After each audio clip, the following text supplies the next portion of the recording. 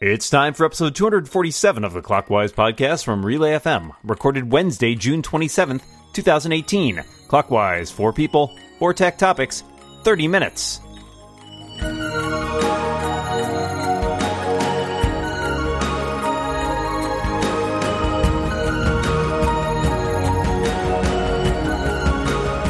Welcome back to Clockwise, the tech podcast that's just stopping in for a quick chat and can't stay long. I am one of those people who will be running out the door after a while, Micah Sargent, and I am joined across the internet by my fellow co-host, Dan Morin. Hi, Dan. Good show today, Micah. I'll see you next week. All right, bye. Oh, wait, look at that. There are some people here. We've got stuff to talk about, and it starts with the person to my left. It is senior editor at Mobile Nations and psychotherapist Georgia Dow. Hello, Georgia. Hello, Micah. And to my left, another senior editor, this one from The Wirecutter, Mr. Dan Frakes is here. Hi, Dan. How you doing? Good. How you doing? I'm doing well. Pleasure to have you, as always. The person responsible for making me spend all my money. We, of course, have 4 topics this week, as we always do, from 4 great, excellent people. I guess I'm talking about myself. Let's get going here. Instagram just announced a new section of its service. It's called IGTV. It lets people post up to 60-minute videos. I hopped on there to put together this ridiculous video that's literally just me spinning in a chair for 15 minutes with like Irish music playing in the background because I think the whole thing is silly. But in testing it, I discovered that you can only post 15 minutes. So I think that the greater durations are only available to influencers. So I'm just curious, going to this sort of long form video on Instagram, what are your thoughts about this? Is this a good move for Instagram, bad move? Do you like it? Do you hate it? Georgia, we'll start with you. So I don't use Instagram, so I'll just put that as my first disclaimer. But when I do use certain accounts, I like them to do one thing and do it really well. I'm used to having Instagram for pictures, do them better, make it easier. But like in the end, YouTube, like it's YouTube. Like try not to be YouTube. You're not going to be YouTube, unfortunately or fortunately for that. And I think that companies that kind of like, if you create something, do the best at that and kind of just stay in your lane. Micah, I watched some of your video. It popped up right at the top. Did you last the 15 minutes? I did not. I watched a couple minutes. I'm like, okay, so Micah's spinning in a chair. Let me skip forward a little bit. He's still going. I think I wrote a comment that was just like, what have you done? Well, this is the big thing, though, right? Like, I mean, Instagram, I think, has succeeded very well in providing this whole idea of stories where people post these really short videos. And the key is they're short, right? They're easy to consume. Maybe I'm wrong. Maybe I'm outdated. But I have a hard time imagining anybody staring at their phone for like holding their phone on Instagram for 60 minutes. I guess we watch stuff on our phone, but like, I don't know. It seems like Instagram's something you dip into when you want sort of a quick fix, not necessarily something that you're going to turn into for content. That said, I'm sure Facebook and Instagram would love to challenge YouTube, and they have a lot of people who, visit there already to see all the influencers and celebrities and what have you. So I would not be surprised to see that this catches on, but I don't think I am the target market for this. Yeah, I'm kind of on the same boat. I mean, I don't use Instagram a lot, but to me, it was always like the place where you just kind of jump in, look at some stuff and then get out. And so when they first started doing video, I was like, wait a minute, come on, you're ruining this. But, it's turned out to be really popular. So clearly people are willing to go there for video. And I guess, for Instagram, they're like, hey, if people want to post long stuff here, why should we make them go somewhere else when they could just stay here? So, I mean, I don't see myself going to Instagram to watch like 10-minute tutorials or like, documentary things, but it makes sense for them, I guess. I just have to double down on what Georgia said. Absolutely stay in your lane, Instagram. I think that's hilarious. See, I think the problem here is sort of expectations and habits that we've already built up. I don't think of Instagram because it's based on the phone. Like when I think about posting a video to YouTube, which I don't do, but in the rare case that I would ever do that, that's something that I do from my Mac, and I would like edit the video in Final Cut, and then I would upload it to YouTube, and I would do all the stuff on my computer. Instagram lives on mobile, and because of that, it like the longer term video, if you want it to be done well and to look good, then it's going to involve like sending video from your Mac after you've edited it in Final Cut Pro or something like that, and then upload. It's a whole complicated process. Otherwise, it really is just like you holding up your phone for a really long time and looking at things, and that does not make sense to me. But maybe there's somebody out there who it makes sense to. It's what the kids want, Micah. It's probably what the kids want. I don't know what the kids want anymore. We'll see what happens. But until then, I'm very meh about it. But go watch my video. Okay, Georgia, let's hear your topic. So mine goes a different way. I want to know, what is your biggest tech blunder or embarrassing moment? Please entertain us. Wow, Dan. this is what happens when we invite Georgia on. She really wants us to bare our souls. The other, not too long ago, a couple months back, I was trying to do some work on my server, which has like my website on it and a bunch of other stuff. And I know just enough command line stuff to be dangerous. And so I was mucking through trying to upgrade some package on my Linux server, and I was like, oh, how hard could this be? I come from a Mac background, but run an update on this piece of software should be fine. And of course, I ran an update on a piece of software, and it just broke every single thing on the entire server. My website went down. The only option I had was to roll everything back to a backup, which thank God I had. But it was just that moment of I'll just type this very innocuous command that should be fine. Updating software. How bad could that be? And it broke everything. I hope I have time for this. This is why I had a short answer on Instagram. So years ago, I'd moved a Mac Mini server from one part of the house to the other, and it'd been totally working fine. And then when I started up, it gave me a folder with a question mark at startup. So I'm like, what the heck? It just worked. I spent literally an entire day troubleshooting it. I restarted, safe boot, booting from emergency DVDs back then. Single user mode. I tried basically everything that a troubleshooter would do. I disconnected everything but the keyboard and mouse, tried different cables. And I got so pissed that I'm like, okay, fine, I'm taking this thing apart. I took it apart, made sure everything was connected inside, took out the hard drive that connected to another Mac. That worked fine. I put his RAM in a different Mac to make sure the RAM was good. That worked fine. And then finally, when I was putting RAM back, I put the other Mac's RAM in this one, and it worked. I was like, what the heck? Oh, well, great. And then I installed an update and restarted, and it was dead again. And I'm like, what the hell? What's going on here? I swapped the RAM back, started up, and it worked again. And then I restarted, and it stopped working again. And I was like, what is going on? So this took me, this is all in 2 minutes, but this was probably 8 hours of troubleshooting. The one thing I hadn't tried earlier was I held down Option at Startup, which brings up the startup manager where you can choose a startup drive. And it prompted me for a firmware password. I'm like, what is going on? And then I realized, this is back when I was working at Macworld, that a few months earlier, I'd written an article about firmware passwords. And this was my testing Mac. And so I'd enabled a firmware password. But in addition to that, I had never set a startup disk in system preferences on this one. And so that specific combination of things will basically give you this result. And I just happened to luck upon the one solution, which is the backdoor for firmware passwords is, of course, if you change the amount of RAM in the computer, you get one startup to then go in and reset it. But that's the only reason I even figured out or found out what was happening and fixed it, was that I happened to switch the RAM.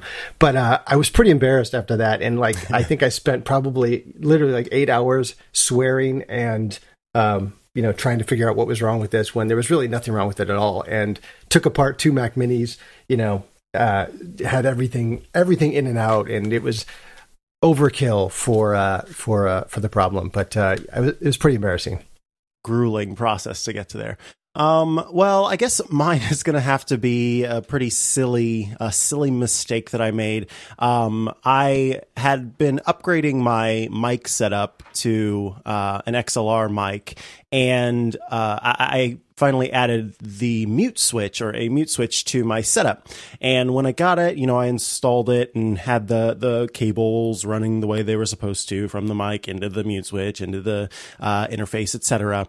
And I was going to do like a test because I remembered Jason Snell talking about how the mute switches, they don't fully mute things. And so if you shout loud enough while the mute switch is enabled, you could actually still sort of pick up the person in the background. So like I ran QuickTime audio, track, and I was testing it and everything.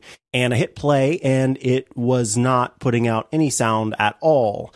And so I was like, okay, this isn't good. And so I, did a bunch of things. I restarted the computer. I flashed everything that needed to be flashed and like NVRAM and all that jazz, and was, checking my cables and like, oh, maybe I shouldn't have got this less expensive cable and this, that, and the other.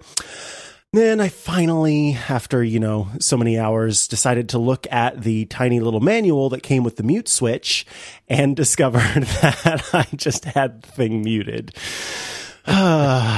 Georgia, please, what is your blunder? Okay, so the wonderful thing of your phone is that you can see who's calling you before, so you can choose to answer or not to answer, which is lovely.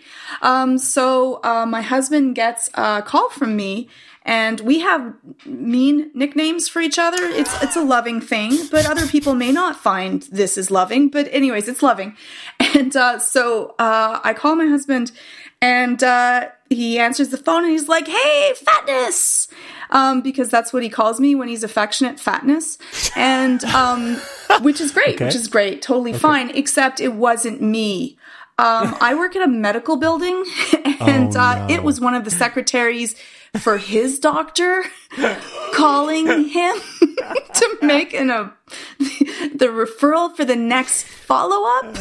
And so he had to try to backtrack that and say why he had just called her Fatness. Oh, anyways, that's what all the kids are saying these days. It's like hip slang. Yeah. What's the fatness? She didn't believe him. She didn't believe him. And he had to apologize again when he saw her afterwards. Okay, let's go ahead and move on to halftime. Our halftime sponsor is our dear friend at Linode. With Linode, you'll have access to a suite of powerful hosting options with prices starting at just $5 a month. And guess what? You're going to be up and running with your own virtual server in the Linode cloud in under a minute. That's 60 seconds. Linode has hundreds of thousands of customers who are all serviced by their friendly 24/7 support team. You can email them, call them, or even chat over IRC in the Linode community. They know how important it is to get the help you want, and they've got a suite of amazing guides and support documentation, so you can just hit up the reference if you don't want to go in and talk to anybody. Linode's intuitive control panel will allow you to deploy, boot, resize, snapshot, and clone, and many other verbs probably, your virtual servers in just a few clicks, and they've got two-factor authentication to keep everything locked up tight. Linode's got fantastic pricing options available. Plans start at a gig of RAM for just $5 a month, and they've got high memory plans starting at 16 gigs of RAM. As a listener of this very show, if you sign up at linode.com/clockwise, you won't only be supporting us, but you're also going to get $20 towards any Linode plan. On the 1 gig of RAM plan, that's 4 free months. And you'll also get a 7-day money-back guarantee, so there's nothing to lose. Go to linode.com/clockwise to learn more, sign up, and take advantage of that $20 credit, or you can use the promo code clockwise2018, that's this year, at checkout. Thanks so much to Linode for supporting this show, and let's move on to Dan's topic. So, Fortnite seems to be the latest gaming craze that's just about everywhere. Even my cousin's daughters have been playing it on their iPhones. I did not realize it had reached so broadly. Between this and the Pokemon Go craze of a couple years ago, which is still ongoing to a certain extent, has sort of this free-to-play become sort of the de facto game model. Have you Fortnited? Do you buy games, or do you play only the free-to-play games? Do you play games at all? I know Micah doesn't, but I'm kind of curious to know what your experience is with sort of this latest gaming craze. Dan?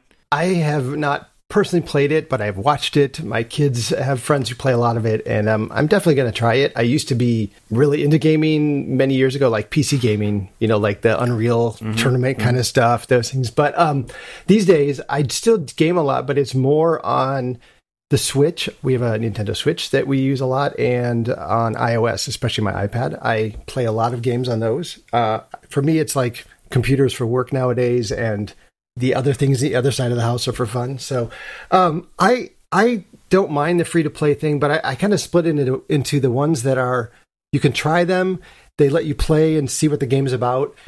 Maybe they throw up some ads now and then if you want the whole game, or if you want no ads, then you pay, a one-time thing.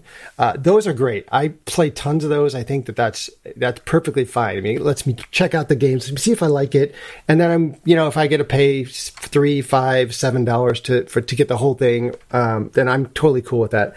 The ones I don't like are the ones where you play and then, you kind of have to keep buying stuff to keep playing or to advance, and so it's kind of like an ongoing, like a subscription if you just want to play the game, going forward. So I'm not a big fan of those, but I think that the whole free to play thing is great. I mean, it's better than having the old days where you had to spend $70 on a game and then hope you liked it just because your friend said it was cool. I am with you there. I think that as long as it doesn't go too far into sort of tricking you into spending money, then I'm okay with it. I think if the idea is like the ones where it's like time-based, where you sort of have to rebuild your energy, or you can pay to rebuild your energy so you can keep playing, those really bother me. And I have to say that this Fortnite thing, like they've made, I think like $1 billion or something like that. It's some quite wild value of money, and it's only the things that you can buy are just outfits. You don't get like better weapons or anything like that. Right. It's just outfits. Just don't understand. But anyway, I think free to play, as long as it's not trying to sort of use your psychology against you or use psychology against you to get you to spend too much money, then I'm okay with it. And that's because I have been susceptible to that in the past with Animal Crossing Pocket Camp. Georgia, Micah's been hurt before. I've been hurt before, Georgia. Help me. Oh, but that's what all the good games do. They make you want to. This is all about prestige. You're the one that has the gold outfit and everyone else has blue and green outfits, and this makes you feel better than everyone else, which in the end, we all want. You'd like to say, yeah, you know what, it's okay to be average, but that's not true. No one buys it. So, yes, I like the free-to-play games. I try not to buy anything in a game. That is my thought to that.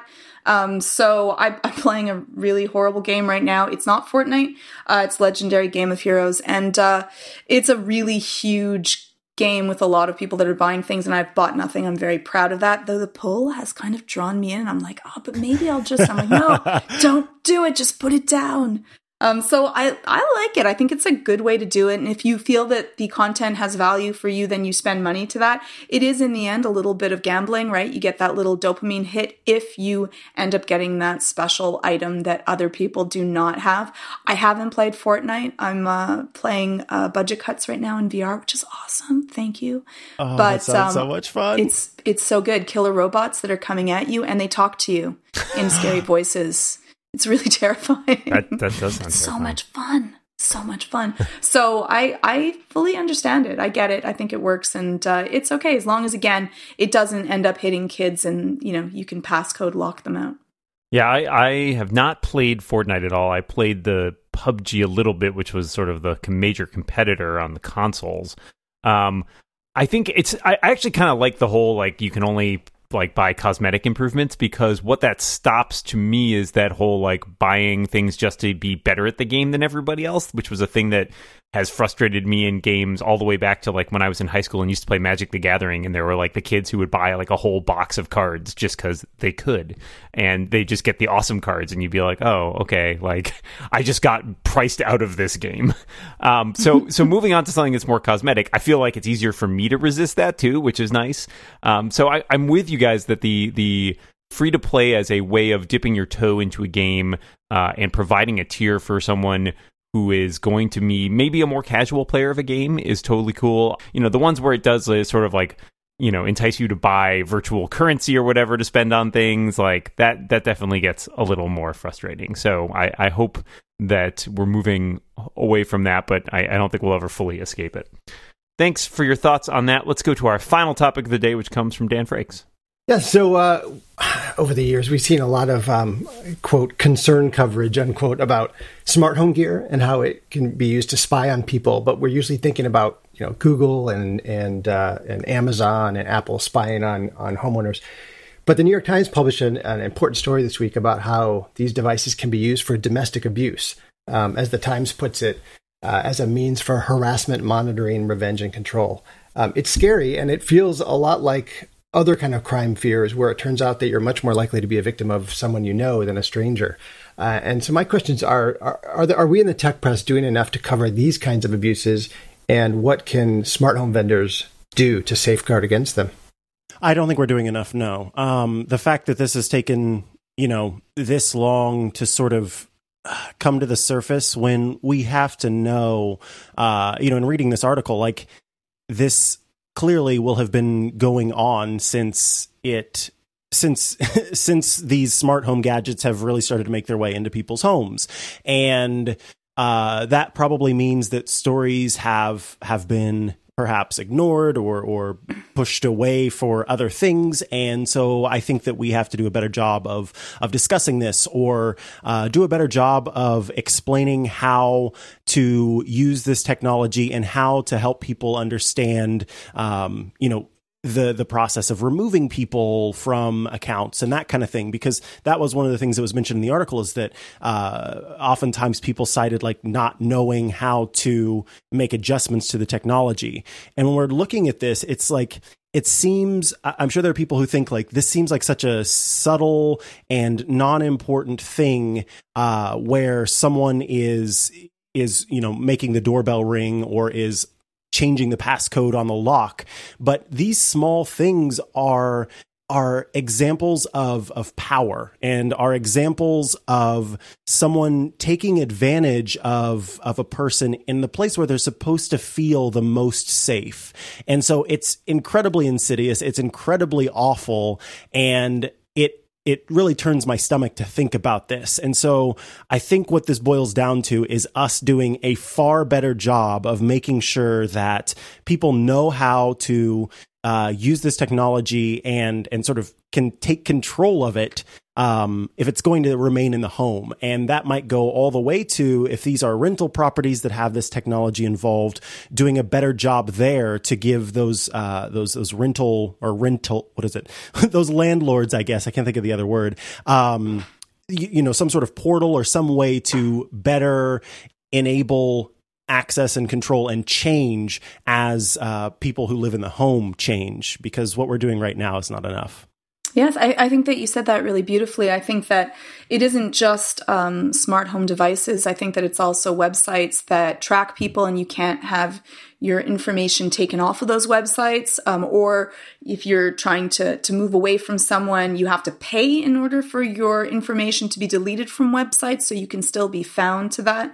Even if there's the insidious nature of abuse and being in a very disparaging power dynamic is that you end up feeling powerless. And even if you knew how to, reset your devices, it's almost frightening to be able to take those steps against someone else. And so I think that in the end, education is the only thing that can really help us about what is abuse. It needs to happen much earlier than it happens, which is often not at all in our school systems, but it needs to be happening in, grade 6 to grade 7 levels, where we're being able to teach people what is this, how to deal with it, what are appropriate versus non-appropriate sets of behavior, because in the end, technology is not going to be able to save us. It's only ourselves being able to save us.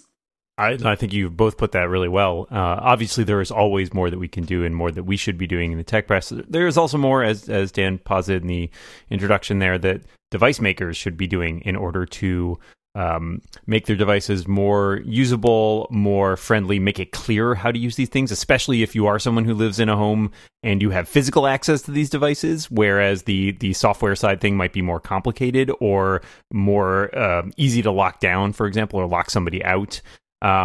I think, it makes me wonder, after reading this article, it made me wonder, like, how many people also find themselves in a situation that, like, on the internet as a whole, because their router, for example, is controlled by somebody else in their household, and they don't have access, or their devices are filtered in some way. And it's like, there are a lot of tools. We often tend to look at the empowering aspects of technology, and I think we don't look as closely at the ways it can be used to hurt and restrain other people in a like we think about it sometimes on like a governmental level, right? But we don't think about it as much on a personal level. And I think that's something that we definitely need to be aware of in this age, and the fact that technology is so ubiquitous that being able to control somebody else's access to it, or be able to use it on somebody else or against somebody else, is really it's a problem, and it can be very difficult to fight back on that. Yeah, I've wondered about this kind of thing for a while, but from a different perspective, in that we have quite a bit of smart home gear in our home, and if someone else could take control of it, they could really make our life a living hell. But I hadn't thought about it in terms of someone else harassing or abusing another family member, which is pretty scary. And I've seen, I'm sure, hundreds of articles over the years about Amazon or Google or Apple or the government spying on people, or, hackers taking over your light switches. But this is the first time I've seen an article focusing on the use in domestic abuse. So I think from a media perspective, yeah, we could definitely do more to publicize this issue. But also, as others have said, to do a better job explaining how to avoid these kind of things, how things work, changing passwords, that kind of thing. In terms of vendors, as Dan mentioned, I'd like to see more vendors just offer features like multiple accounts, so multiple people can have admin access, much better instructions and app tutorials, so people who aren't the, quote unquote techie in the family still understand what's going on. Because I feel like so many of these devices, they just kind of assume you're already an expert. And so what ends up happening is that the person who already knows what's going on ends up doing everything that's tech related, smart home related. And the other people in the family are just like, okay, that's your job. When really everybody, as Georgia mentioned earlier, everybody really needs to understand how these things work, especially as they're just going to become more and more prevalent. And then just things like forcing people to change passwords when they first set up a device, so that they don't have these easy default passwords that anybody can guess. But to be honest, I don't really expect much of this on the vendor side. So I'm hoping that we and the tech media can take the lead. Agreed. Well, that is going to do it for us, but we may have enough time for a bonus question. Before we do, I want to tell you all about our friends at Mack Weldon. Mack Weldon makes the most comfortable underwear, socks, shirts, undershirts, hoodies, and sweatpants that you will ever wear, and that's no lie. Frankly, I gotta say it, Mack Weldon is better than whatever you're wearing right now, unless it's Mack Weldon. And they're so confident about this that they've got a no questions asked return policy. Mack Weldon is sure that you're going to be super comfortable in whatever you buy, but if for any reason you don't like your first pair, you got to keep them, because obviously they don't want them back, and they'll refund you, no questions asked. By pairing premium fabrics, meticulous attention to detail, and a simple shopping experience, Mack Weldon delivers a new level of daily comfort straight to your door. They've got undershirts that stay tucked, socks that stay up, and waistbands that don't roll. Everything they make is made with premium cotton blended with natural fibers, and their website is built to get you in and out as quickly as possible. They don't want to waste your time. I just got a pair of their sweat shorts, and I got to tell you, I've worn them so much already. They're bright orange. I think the color was called safety orange. And I thought, I'm just going to wear these around the house. No, friends, I've been wearing them to the store. I've been wearing them everywhere because I like them so much. They're super comfortable, and I have so many Mack Weldon socks, and I will, I've talked about them before. They're my favorite pairs of socks. So, not only do Mack Weldon's underwear, socks, and shirts look good, but they perform well too. They're good for working out, going to work, traveling, or just for everyday life. Like I just said, the things that I've been doing. Listeners of the show can get 20% off their first order at MackWeldon.com with the code CLOCKWISE at checkout. Thanks so much to Mack Weldon for their support of this show and Relay FM. All right, very quickly, I'm curious. Name a song that every time it comes on puts a smile on your face, or makes you dance, or makes you tap your foot, or brightens your day. Georgia, we'll start with you. So right now I'm doing Don't Judge Me, The Greatest Showman. I'm doing their tracks, and we all sing together in the car. Oh, it's true. That sounds awesome. For me, I think it's Shut Up and Dance by Walk the Moon. Nice. Mine is Happy by Pharrell Williams, but it's not just because of the song, but when it came out, they did this brilliant thing where it was a website that it was literally a 24-hour video of people in LA from midnight to midnight dancing to the song. It was happy. That's excellent. And mine is Take On Me by Aha. I cannot help but just dance to that song and sing it, even though I do it poorly. Thank you all for your answers on that. Dan, we have reached the end of the episode. All that's left is to thank our awesome guests. The most esteemed Georgia Dow, thank you so much for joining us for Clockwise. Thank you. And the extremely sagacious Dan Frakes, thank you for being here. Thank you. Anytime. To all of our listeners, thanks for tuning in. And until next time, we remind you, watch what you say. And keep watching the clock. Bye, everybody.